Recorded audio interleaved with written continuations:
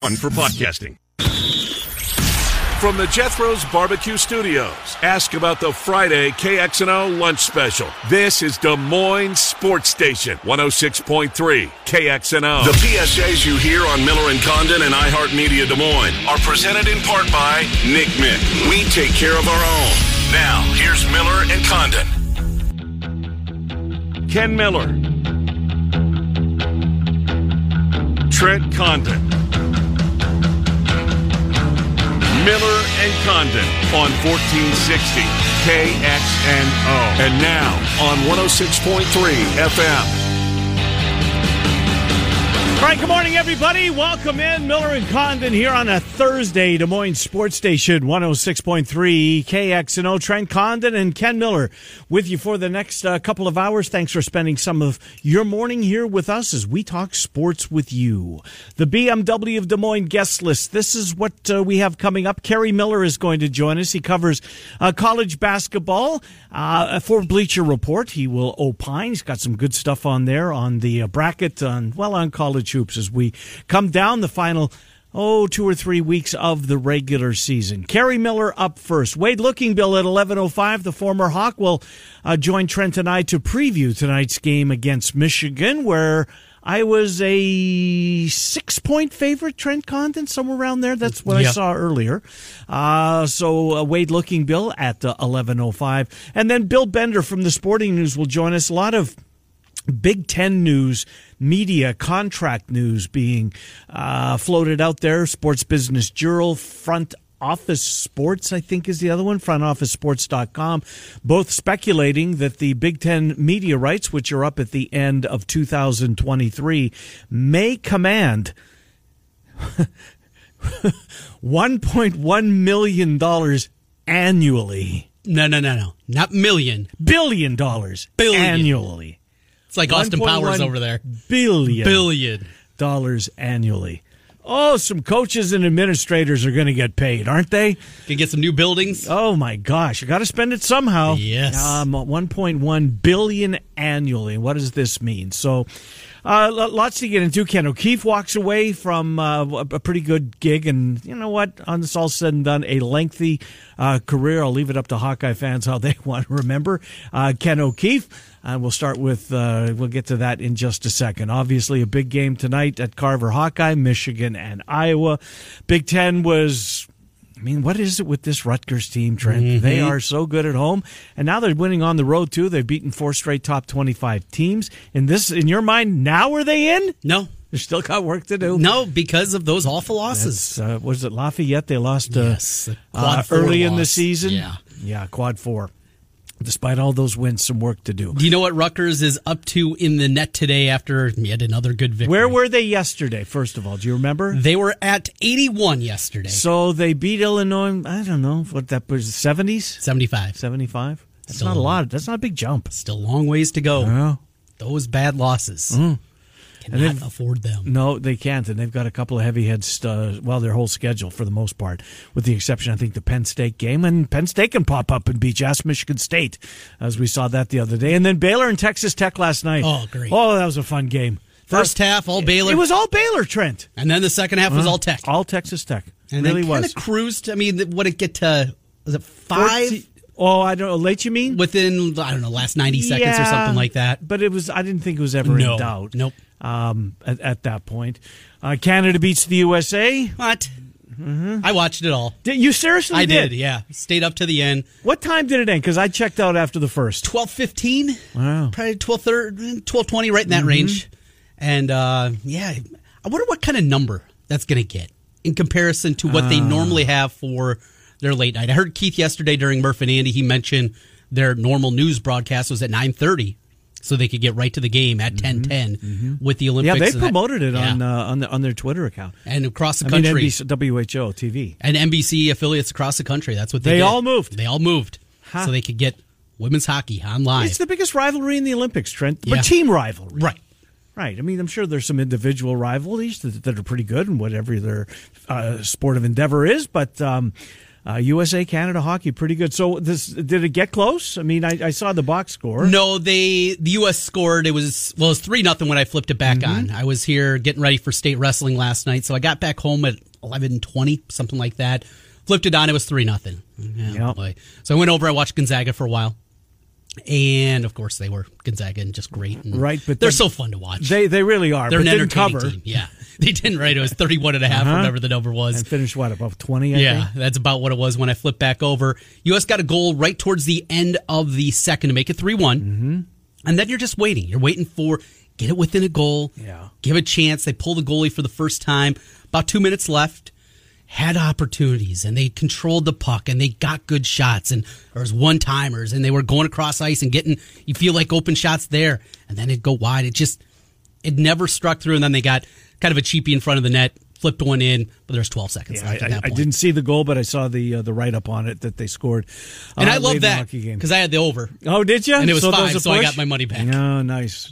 Got a little push. You got Olympic money, though. I did, yeah. Both teams going over. I don't remember what it was. I think 2 goals each, anyways, at Bet Rivers. So that's the rundown of the show here today. Where do you want to start? You want to start with Ken O'Keefe? I think we should localize it a little bit. And I'll ask you, what obviously there was good, there was bad. I don't know if there was more of one than the other. You know, anytime you have that long of a career, and I get it, Kirk's pretty loyal, leaves, comes back. How will you remember the Ken O'Keefe era? Well, let's think of Iowa, and we go back to the halcyon days of the 2002 offense, what they did in 2004, down to their fifth-string running back. Was that maybe one of the better years offensively for that reason? Because they had to adjust, because they couldn't run the ball. Right. It was Sam Brownlee, it was Aaron Mickens, a fullback. I mean, that's all that was left in the cupboard, and yet they won a Big Ten championship the last 18 years ago. That was a good coaching job. Now, when he left in 2010, 2011, I think everybody was ready for it. Yeah. Kind of run its course, see something different. Unfortunately, behind door number 2 was GDGD, gosh darn, Greg Davis. Right. And it was awful. It was a marriage that never worked. His horizontal, get it out quick with what Iowa gets athlete-wise at the wide receiver position, coupled with his own blocking scheme, it never worked. It never married, even the year that was okay. Look at Vandenberg. The season that he had in O'Keefe's final season, where he throws 26 touchdowns against 7 interceptions, almost 3,000 yards, and then he was awful the next year, and it was because of the marriage of that offense. It just never worked. And, all right, GD's gone. Well, we'll get somebody else, and it's Brian, and that has not gone well. So when you look at it in its totality, by far, the best offensive coordinator in the Kirk Ferentz regime is Ken O'Keefe, and it's not close. Right.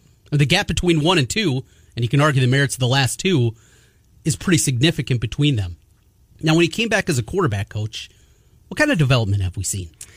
Well, certainly not much. Not much, right? Yeah. There's not a whole lot there. He's not a quarterback guru. He's not one of the guys that you think about in that kind of realm.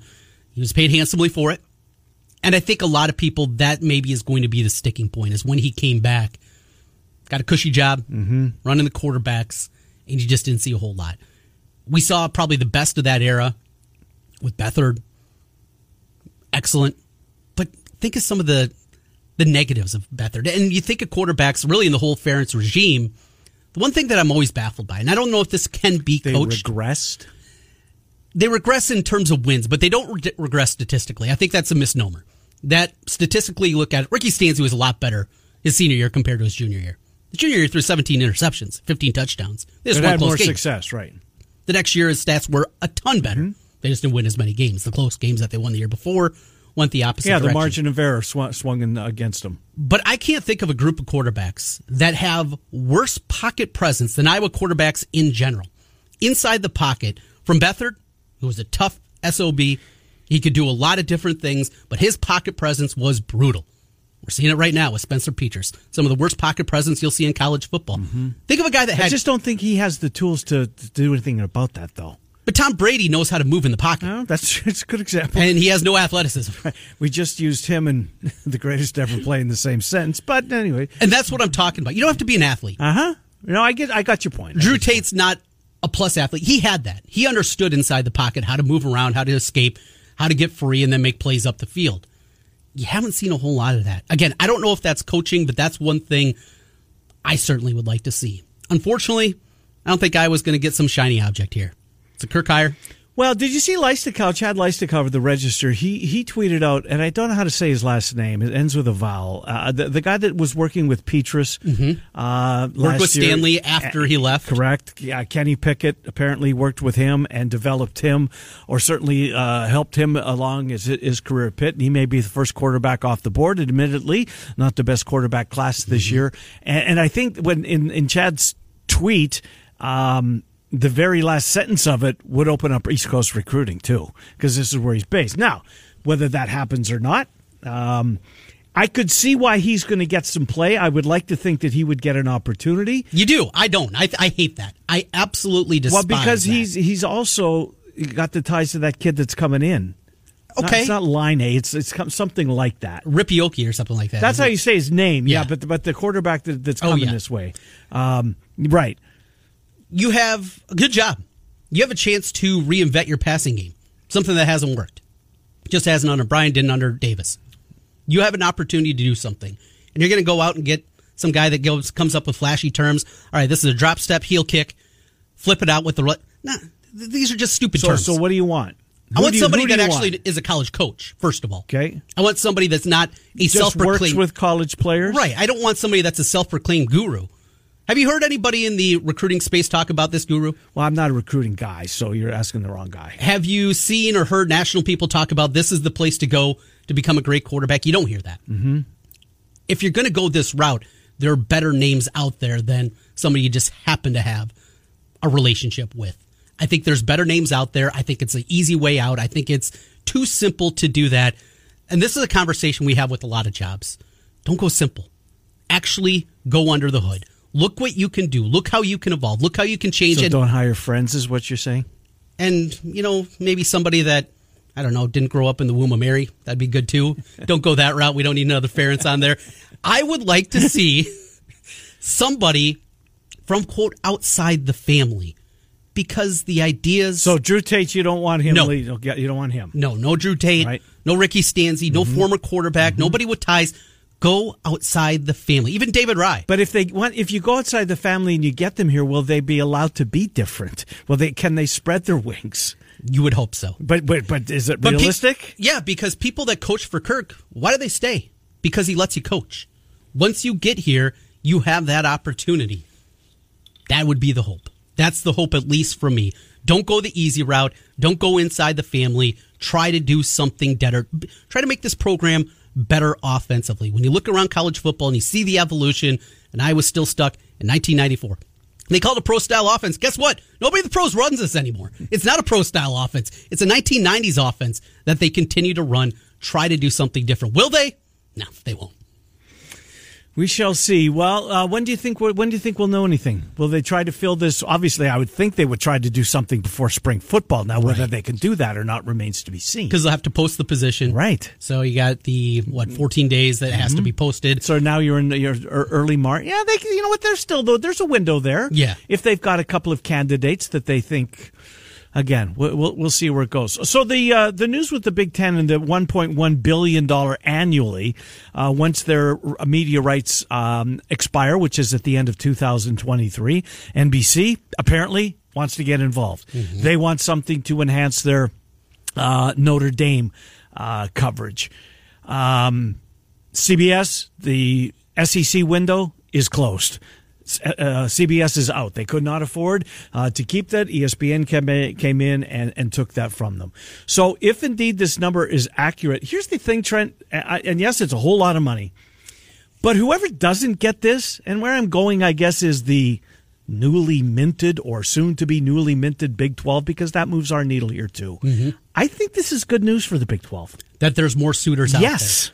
That CBS does not have the great relationship they had with the SEC. That's done. Right. 2023, that thing is over. And there's only so many networks, then you take the Big Ten. ESPN still wants a piece of the Big Ten. Mm-hmm. They understand the brand. They understand the TV ratings that come with it. And is Fox willing to acquiesce to NBC, to this wish? Because, Trent, they own 50% of the Big Ten network. 49%. 49%. Well, okay. No, but they still own a big chunk. They do. But controlling interest still comes to the Big Ten. Because Fox would love to have it all. Mm-hmm. But the Big Ten understands you do that, well, we're talking about it with the college football playoff. ESPN has the exclusive rights. They want to open it up to market. That's what this is. And that 51-49 distinction versus 50-50 is important. No, it's big. I got it, yeah. Because they don't have controlling interest of what happens here. Right, but that's kind of turning your back on somebody that helped you grow this brand over the last decade. Yeah. It is. I mean, they park a lot of stuff there. They do, but they pay for it.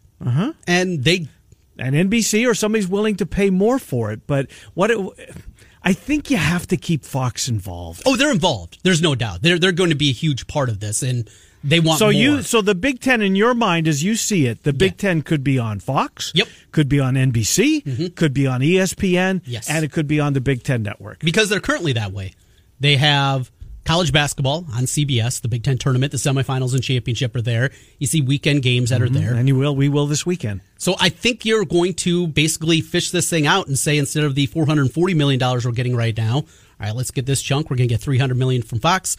We're going to get $200 from ESPN. And then we're going to have a one weekly exclusive game, be it CBS or maybe NBC. And you put that on there for another $100 million and add up everything NBC else. would have a marquee window in the afternoon. Probably and 4:30? the night slot.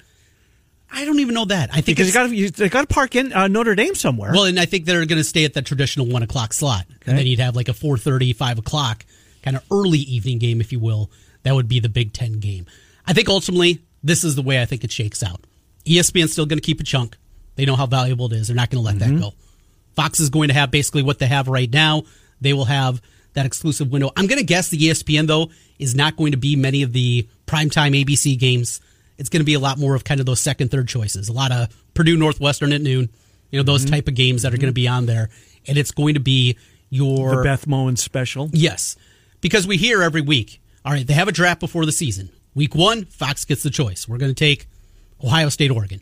And then week 2, ESPN gets the choice, and they get Oklahoma, Ohio State. Fox moves right to Michigan, Ohio State. But that ABC, ESPN kind of top pick, if you will, I think that's going to be carved out for, I think it's going to be CBS. CBS, old brand. They used to have Big Ten football back in the day. They're going to take their 2:30 window. That's what they're going to park it with. So you're going to see week in, week out, either 11 o'clock will be the big game or 2:30 will be the big game on CBS. Where's ESPN going to park their marquee SEC game? What window they go in? That's going to be ABC night. I think that's what we're seeing. That's what it's going to trend towards. You're going to see a whole lot of ABC games that are going to be, their marquee will be their 6:30, 7 o'clock. So we may have college football on 5, 8, 13, 17, 206, 20... 7, 8, 9. 219? 219, 220 maybe? I don't think so, no. Okay. I think this is more, I think the CBS and NBC window is like for a single game weekly. Gotcha. That's what you're looking at. And then 6, kind of like what's CBS as the CBS with their SEC, and occasionally what they're maybe 2 weeks out of the year they have a double dip, right? But very few. Well, it's huge money. It's huge money, and there's only so many networks to go around, which is why I kind of think that the Big 12, well, not ideal losing those two heavy heads, those two marquee brands. I think they're going to be okay, right? I don't think it's as ominous as gloom and doom as when the announcement was first made, when we go back to Big 10 Media Day or Big 12 Media Days, when Bowlesby says everything's fine, only to wake up the next morning and you know what, is it the fan? Right. And I think we said that at the time. It's not the dire straits that a lot of people were making it out as. Well, because Bowlesby did a really good job. Look, it's not Oklahoma and it's not Texas. No. But he did okay. Yes. These are still brands that you know. Right. They're teams that have and they're good. Yes. Good, solid football. This is better than the American. There's no Rice. There's no question. There's no Tulane. That. No. There aren't programs like that. This is a real conference. They are still part of the power structure.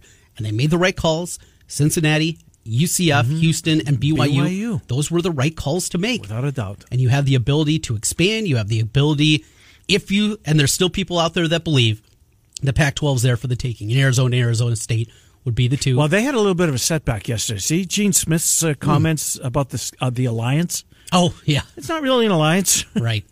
No, it's not really an alliance because I don't think we're going to play each other. We want to stay at 9. They want to stay at 8. Yeah, we'll go together to meetings and we'll vote the same way. But when it comes to scheduling, I think that piece was maybe overstated. And I'm paraphrasing, but that's how I read the article. That's very disappointing. Right. As a college football fan, we're excited for the big ones. Michigan plays Clemson. Huge, right? Right, yeah. You're fired up about that. Right. USC, Ohio State. This is great. Mm-hmm. And even Iowa playing Oregon State, it's still something. Yep. It's still something exciting. NC State. All right. Well, it's an opponent that you know. Right. But Indiana and Oregon State or Washington State Purdue, and Rutgers. I watched Purdue, Oregon State last year. I was entertained by it. It was better than watching Ball State against Purdue. And that was the hope that we were going to get more of those type of games. Gene Smith threw cold water over that yesterday. It's going to be, we're all going to vote the same way. We're stronger in numbers, but the scheduling aspect that was floated out there that there's going to be a lot. Here's the other thing, and if Gene Smith's right, you know what this saves? Cyhawk. That seemingly, when this announcement was made, you started to feel like it's maybe not going to continue. Right. I feel better that it's going to continue after reading Gene Smith's quotes yesterday. I'm still a proponent of 2 years on, 2 years off. It's with 9 conference games, Iowa has no flexibility. I get it, but maybe because I didn't grow up here, right? And I can see from I don't give a damn who wins standpoint because that's where I live. Right. It's so good for the state because there's more passion that week than any other week of the year, and it's not close. But in Central Iowa, in Iowa overall. You've never lived anywhere else. I get it, but I think but there's more people in Central Iowa than there is anywhere else. Sure. So still a state of 3 million people. Still, but there's more people that want that game, that appreciate that game, that recognize the passion and what it does for our state than don't. Because Sally and Bob put together the party planning committee and bring in your tailgate food on Friday. It's the state's biggest game. I'll never understand the desire to go away. It's not the Quad Cities. It's not Dubuque. It's this trend. Go to HawkeyeLounge.com. Here's a perfect example. Go to HawkeyeLounge.com. Read the weekly game. What do they call it? The game thread. Game thread. Thank you. It's 50-something pages on Cyhawk. The next biggest one, who's fill in the blank? Who's the second best rival? Wisconsin? Yeah. 12 pages. Minnesota, 8 pages. Nebraska, 14 pages. It's Iowa State, and there's nothing bigger in the state, and no one will ever convince me otherwise. In Central Iowa. That's the only caveat I have. It is where you live. It's where I live. Mm-hmm. I'm just telling you, that's not the way it is across the state. For those people in Central Iowa that love this game, we're going to keep this game. I think we're more likely to see this game annually going forward than we were prior to Gene Smith's quotes yesterday. Back in August, it looked like it was coming to an end. It did. Because of the alliance. You got to play a team from the ACC. You got to play a team from the Pac-12. Then you rotate. Well, you need this many home games and ... It's more of a selfish thing for me because I love going to Arizona State. That road trip down there, it was a lot of fun. The Arizona game. Mm-hmm. Both games that Iowa lost, but I still had a great time doing that. I bet names. Right. A lot. But where does Arizona State Iowa move the needle to Central Iowa? I don't care because I had fun on the trip. Uh-huh. I don't have fun trips to Ames. They're just... I was there a couple of years ago. But here's the thing, Trent. You dominate the series. I don't get Hawk fans and their desire to see this game go away. Because what do they get out of it? Iowa State's not like they're chopped liver. I mean, they're pretty good. Pretty good recently. Yeah. Recently, right. Recently. I live in the here and now. Look at you. 10:25. We'll come back. We're going to talk to Kerry Miller, Bleacher Report. We'll get into college basketball with Kerry Miller. This Rutgers team, I can't get over the difference home and away with this team. But they beat Wisconsin on the road. They did do it on the road, yeah, which was a big win. They're just playing good basketball. They really are. The way they physically dominated Illinois. Kofi, he didn't have a shot. He had 20-something last night, but you're right. Early in the game, he was so frustrated. The physicality that Rutgers was playing with him. And I don't know. Illinois, I still think, has the best chance of making a run out of the Big Ten. More than Purdue. Yeah, because of their lack of defense, right? I mean, Northwestern pushed Purdue last night.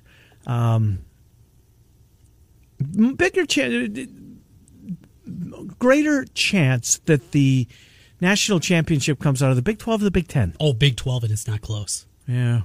There's 2 teams that can win. Texas Tech? Yes. Might be one of them. I think those are the 2. Of course, Kansas and Texas Tech. Mm-hmm. Purdue's not winning at all. Illinois is not winning at all. No. Too inconsistent. Yeah. No. Michigan, Ohio State. Don't see it. I don't. Liddell's either. a nice player. They got some pieces, but we'll see Saturday. Yeah. 10:26. Time for another $1,000 slam dunk. Go to KXNO.com. Once you get there, enter the keyword green. This is the penultimate day of this promotion. It all ends tomorrow. Green at KXNO.com. Your chance to win $1,000. Miller and Condon are underway on Thursdays. Des Moines Sports Station 106. Long time, first time, as you can tell. So I have an issue. I just started dating my girlfriend not even a year ago.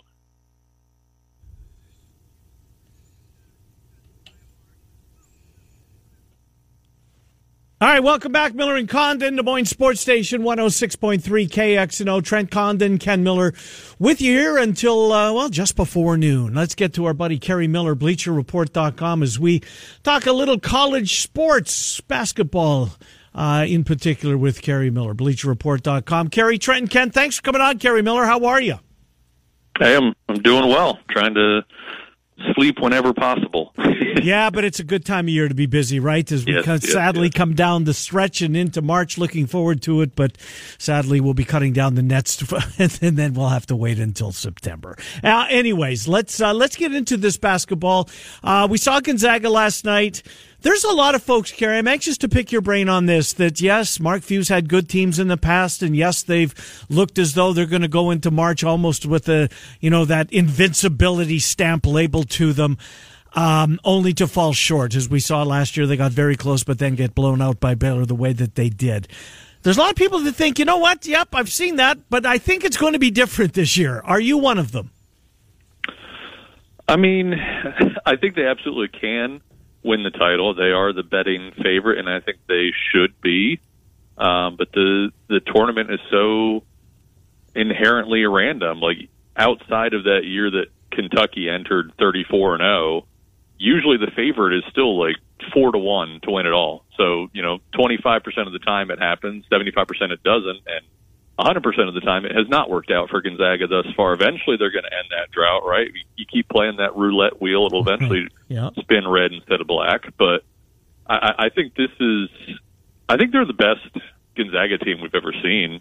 The big question last year was, could they defend in the paint? Like, was Drew Timme enough to defend? Obviously, in the game against UCLA, he wasn't. They needed that half-court miracle, and then the game against Baylor, they couldn't do anything on defense. But now they have Chet Holmgren. They have a game-changer down low. Now the question is kind of, can they defend the perimeter? And I think that's less of a concern. I think they're, a very, very good team. We all know Gonzaga can win it. I don't think that goes without saying, so close as Ken mentioned, but how many other teams are there that can win it all? Win the 6th straight that it is? Is that number 7 or 8 teams, or do you think it's deeper this year, that's more towards that 15 range that can ultimately win the whole thing? Yeah, I think it's deeper. I mean, I've seen both, Jay Billis at ESPN, Kevin Sweeney, Sports Illustrated. They put out their Magic 8 or whatever they call it, where they pick the 8 teams who could win it all. And I think it's ridiculous to limit yourself to 8 at this point in the season, because it definitely feels like at least a dozen, probably more, even without just, counting for the possibility of another 7-seed versus 8-seed championship like we had, whatever it was, 2014 between Kentucky and Connecticut. So, I mean, I definitely feel like there are multiple teams, certainly in the SEC, the Big Ten, and the Big 12, who could win it all. I think you could go at least 3 deep in each of those leagues. Then you throw Arizona, Duke, Gonzaga, right there, that's 12, and I'm not even stretching. I think it's easily in double digits this year. Are we overlooking, and we'll see Michigan tonight here in the state of Iowa, at Carver Hawkeye taking on the Hawkeyes tonight. It was a week ago tonight, was it not? Yes, it was. That they just pasted Purdue, who, admittedly, they don't play a ton of defense, but they got a lot of dudes. When you look at what Michigan has done, Yes, they've lost to Purdue. They've lost to Michigan State. It's not a disgrace to go into the sub shop and lose to Rutgers when they're playing at home. A couple of inexplicable ones. I have no idea how Minnesota beat them and did so in Ann Arbor, and North Carolina isn't very good. But might this Michigan team be a little better than we think it is?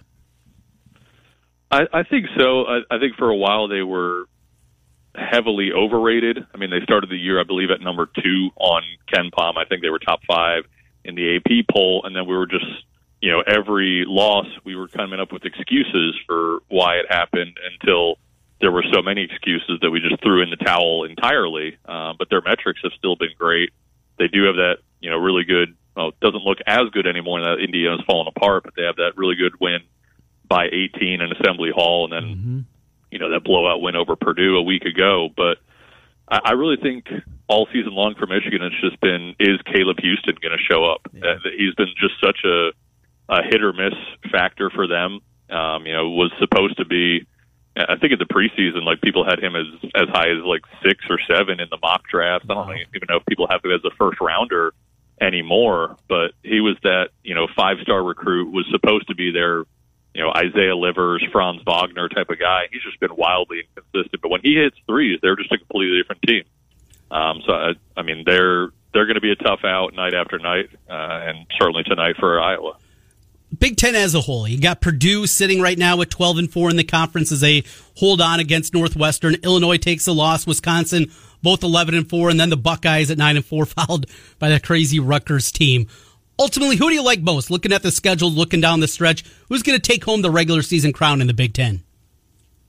I mean, I think Illinois is the best team if they ever get to really full strength, if Curbelo ever gets back to what he was last season. I know he had the concussion issues early on, missed a lot of games, and Kofi Coburn's been kind of in and out of the lineup. But when they have that duo, I mean, that was, Coburn was the preseason player of the year, Curbelo was the first teamer in the Big Ten, so having those guys available will be a difference maker for them. They've been able to tread water to this point. I think they should finish strong. But if they don't, then it is probably Purdue, even though, like you said, they play passive defense. We'll call it that. I want to pick your brain on Iowa State. You'll find them at the bottom of the standings in the Big 12, yet you'll find them with the second most quad one wins in college basketball. They seemed to stop the bleeding the other night on the road in Fort Worth against TCU. Some winnable basketball games going up. How safe is Iowa State's spot as we sit here on the 17th of February? I think they'll still ultimately get in because they have those 3 home games left against Oklahoma, Oklahoma State, and West Virginia. Those are games they, based on their rating, based on what they've done all season long, they should be able to win those 3 games. If they do so, they'll be fine. If they don't, then they're going to be like 5-13 in league play, which I know we don't. Conference record is not on the selection, the team sheets. It's not something we're supposed to consider, but if you finish in last place in your conference, it's hard to argue you should be an 8 or a 9 seed, even if the quadrant 1 wins say otherwise. So I think they just need to take care of business in Ames, and they'll be fine. It's really just, the thing I've pointed to is if they had instead lost to, if they lost the games to Xavier, Memphis, and Creighton, and instead won 3 of these 9 losses in Big 12 play, would we still feel the same way about them? I think it's really the conference record that people are annoyed about. But if the quadrant wins were the same and it just played out a different way, they would still feel like an 8 or 9 seed to me. Iowa, an interesting team, and the metrics like them, but they still don't have a quad 1 victory. It's just one of the craziest varieties of different resumes that you look at right now. How important is it for Iowa to get not just a win, but a couple of wins? And if they don't, if they're on the bubble and they're sitting there, say 1-7 in quadrant 1, how impactful do you think that would be for the selection committee?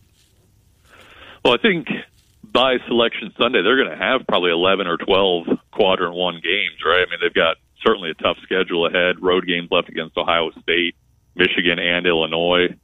Even the home game against Michigan and Michigan State, the latter is certainly quadrant 1, the former might be. So then you throw in the Big Ten tournament. So if they're winless, they'll be 0-12 in those games, so that's going to kill them. So I think they need to pick up at least probably 2 quality wins down the stretch, whether that's regular season or in the conference tournament, doesn't really matter. They just need to get those wins eventually. But, yeah, like you said, the metrics, love them. I mean, I think they're top 20 in all 4 of the predictive metrics that the committee looks at. Resume-wise, they're around 50. So, I have them, I think, as a 9 seed, 8 or a 9 right now, with, like I said, a tough schedule to come. So they're still going to have to play their way in.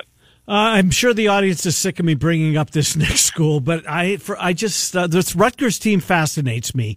Their last 4, they've beaten 13, 16, 14, and 12. They've played on the road at Purdue, at Michigan coming up, Wisconsin, Indiana still to go as well. I get it. I understand that loss against Lafayette, it's like a neon sign around that loss, right? It's just so bad. But, man, haven't they done enough to overcome that, to dig themselves out of that loss at this point? They have to be close to getting off that proverbial bubble, or no? Yeah, I would have them in right now. I did not before the win over Illinois last night. I had them as my 3rd team out. I think that pushes them in. The big thing for me, like you mentioned, that Lafayette loss, terrible.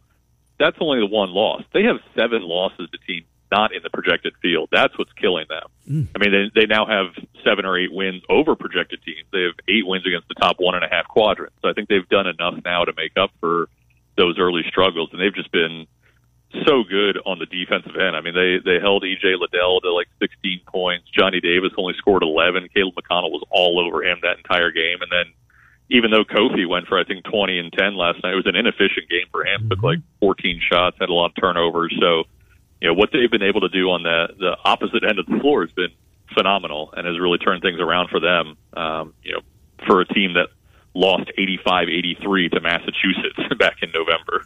That's a bad loss and an ugly one there. Kerry, you do bubble watch. You take a look at the bracket. You put one together each and every week. When you go through it, it's a question that comes up every year. Is this a good year for the bubble? Is it a bad year for the bubble? It feels like every year it's kind of a bad year for the bubble anymore. Is that right? It always does feel bad this time of year, because usually the mid-majors have suffered a bad loss at this point, and they kind of are falling out. I don't think that's the case this year, though, because Murray State's still looking good. Belmont's had a lot of close calls, but they're still winning. Loyola Chicago has had some losses. They're still in good shape. Same with Davidson. So when you have those, non-traditional leagues still looking like at-large candidates, the bubble doesn't feel as hideous. It is starting to get tougher to come up with those 36 at-larges. I mean, from one week to the next, it certainly changes. Like right now, we have 4 Big 12 teams trying to play their way out, even though there are no bad losses in the Big 12. It's a weird predicament there. But, I mean, I think if you're looking at the bubble right now, a team like, North Carolina right now probably fell out as a result of that loss to Pitt. But that's still a good team usually, at least at home. San Diego State's right on the bubble. That's a pretty good team. So I think it's a little bit stronger of a bubble than we're used to seeing most mid-Februaries. Kerry Miller, Bleacher Report. Kerry, my last question for you, concerning the bubble. Is there a chance with the Valley to get that second team in? Most states really good. We think the Panthers are a good team. Drake, if they get hot, they can do some damage in St. Louis. If Loyola of Chicago doesn't leave St. Louis winning the MVC tournament, might they, along with someone else, hear their name on Selection Sunday? Yeah, I think as long as the Ramblers don't lose again during the regular season, they should be fine.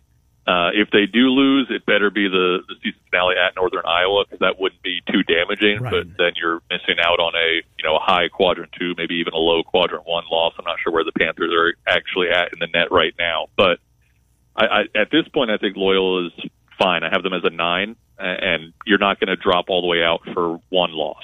So if I think even if they lose like in the quarterfinals of Arch Madness, which certainly would not be the first time we've seen the 1 seed lose in the quarterfinals of that tournament, I think they would be okay as long as it's not just a dreadful loss to like an Evansville or something. Kerry Miller, Bleacher Report. Kerry, great stuff. Thank you for doing this. We will, if it's okay with you, impose one more time before Selection Sunday. Thank you, Kerry. Yeah, sounds great. Thanks for having me. Yep, good to talk to you. Kerry Miller, BleacherReport.com. Good stuff. out of Kerry Miller. I always enjoy having him on. Yeah, always good conversation with him. Knows the game really well and does good work. Kind of wears a lot of hats over there at Bleacher Report. College football, college basketball. We will take a time out, come back, finish up the hour, and Wade Looking Bill will help us on Michigan, Iowa. He kicks off the second hour of the program. Bill Benner from the Sporting News. Oh, a lot of stuff going on off the field in college football. We'll pick Bill's brain on that, amongst other things. Miller and Condon are on Des Moines Sports Station 106. A friend for free. Now back to Miller and Condon on 1460 KXNO and 106.3 FM. Here's Ken and Trent.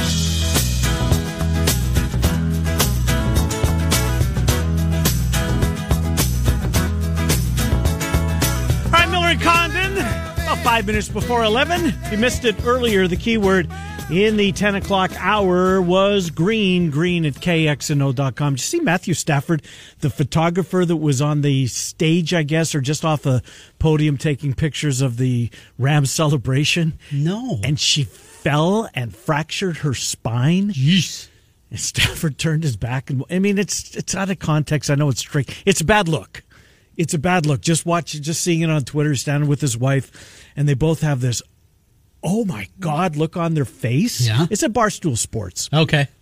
And you could see just her head, the lady who fell, the photographer who fell, just falling and fractured her spine. But Stafford right away wants nothing to do with that, kind of walks away, doesn't reach out his hand. I mean, I don't know how high up in the off the ground she was, but not the best of looks. Anyways, Wade Looking Bill is coming up. So what do you think tonight? This Michigan team, I go back to what we were talking about with Kerry Miller. Mm-hmm. I can't figure them out, Trent, because their losses, yes, they lost to Minnesota, which was back in December.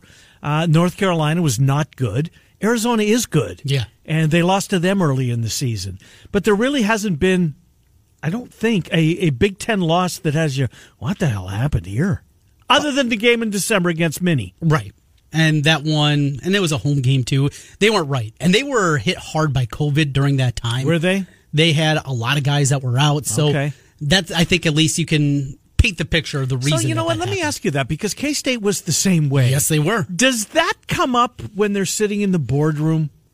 It has to, doesn't it? Injuries come up. I think you have to go back and, well, what's the basis for this? They're playing so well now. What happened in November, December? I think K-State's a great example of that too. I think Michigan, if you go through those two teams and you kind of comb through it, and not only that, you know, a team like K-State's got so many close losses during that time, and boy, and short bench. If they had an extra guy or guys' lungs were a little bit better at that time, right? Maybe that 2-point loss becomes a 2-point win, and just how different it can be. It has to be a piece of the. Well, there's certainly no curriculum for it. There's no, when you're looking at the boxes to check is what goes into making the tournament, what doesn't. But this is different. This is COVID. We get the top 16 this weekend, I think it is. You know, I was wondering that. I don't know the answer to it, but I was wondering why we hadn't heard it yet. They wanted to move away. It was supposed to be this past weekend. Oh, from the Olympics? And the Super Bowl. Oh, and the Super Bowl, of course. So they're going to do it, I believe, this weekend. So we'll get that reveal. It doesn't do anything, though, for me. No. I don't care. It's funny because I'm going to sound like a hypocrite. I'm with you. Yet I won't miss Tuesday night in November. If they gave us a full bracket, now we're talking, or even rank 1 through 68. Mm-hmm. Now we can talk. Even don't have to put together a bracket. Just give us a seed list and go through 1 through 68. All bracketologists do that. Right. Why can't they do that? Oh, no. Here at number 16, it's, Tennessee's a 3 seed. I think there should be a 4. Who cares? Right. It doesn't mean anything. Mm-hmm. The ones that we wonder about are those examples. Mm-hmm. The K-States, the Iowa States, the Iowas of the world, the teams that have different things that have happened, what a quad 1 victory means for Iowa State with a lot of them, or for Iowa with none of them. Where do they sit on their seed list? That's what's important. Will they do it? Probably not. The Condon Casino's not open yet, but the Miller Casino is. Oh, okay. 1.5 teams from the state of Iowa make it into the tournament. Over.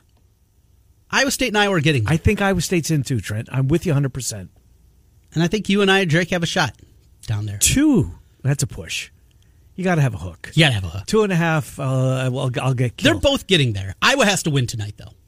There's no losing this game. I don't think you're coming back. See, I don't think this is It's a lot of points. I think 6 is it just it's still 5. It's 5 now? Yep. Okay, that's coming back the right way. See, I can make a case that this Michigan team is better than their record because they're one of the last teams into the tournament in a lot of guys' brackets. The freshmen have not turned out to be what they thought. No. Dickinson's a stud, and he can shoot it now from the outside, and he opens up a lot more. But what a lot of teams have done against Michigan this year is they say, Hunter, you go get yours. Yeah, and he does. You want to get 25 and 12? That's fine. We're just not going to let the shooters go off back behind you. And you're going to have to basically do it yourself.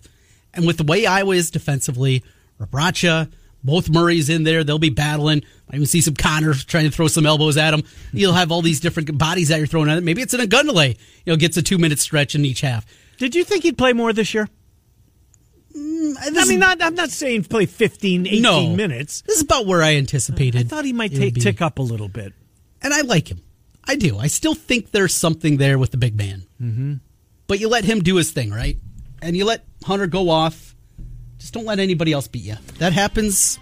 I think I was in good shape tonight. Hour number 2 coming up. Wade Looking Bill will kick it off. Bill Bender from the Sporting News will join us as well. Transplay of the Day, Circus Sports sponsors. We'll get to that just before noon.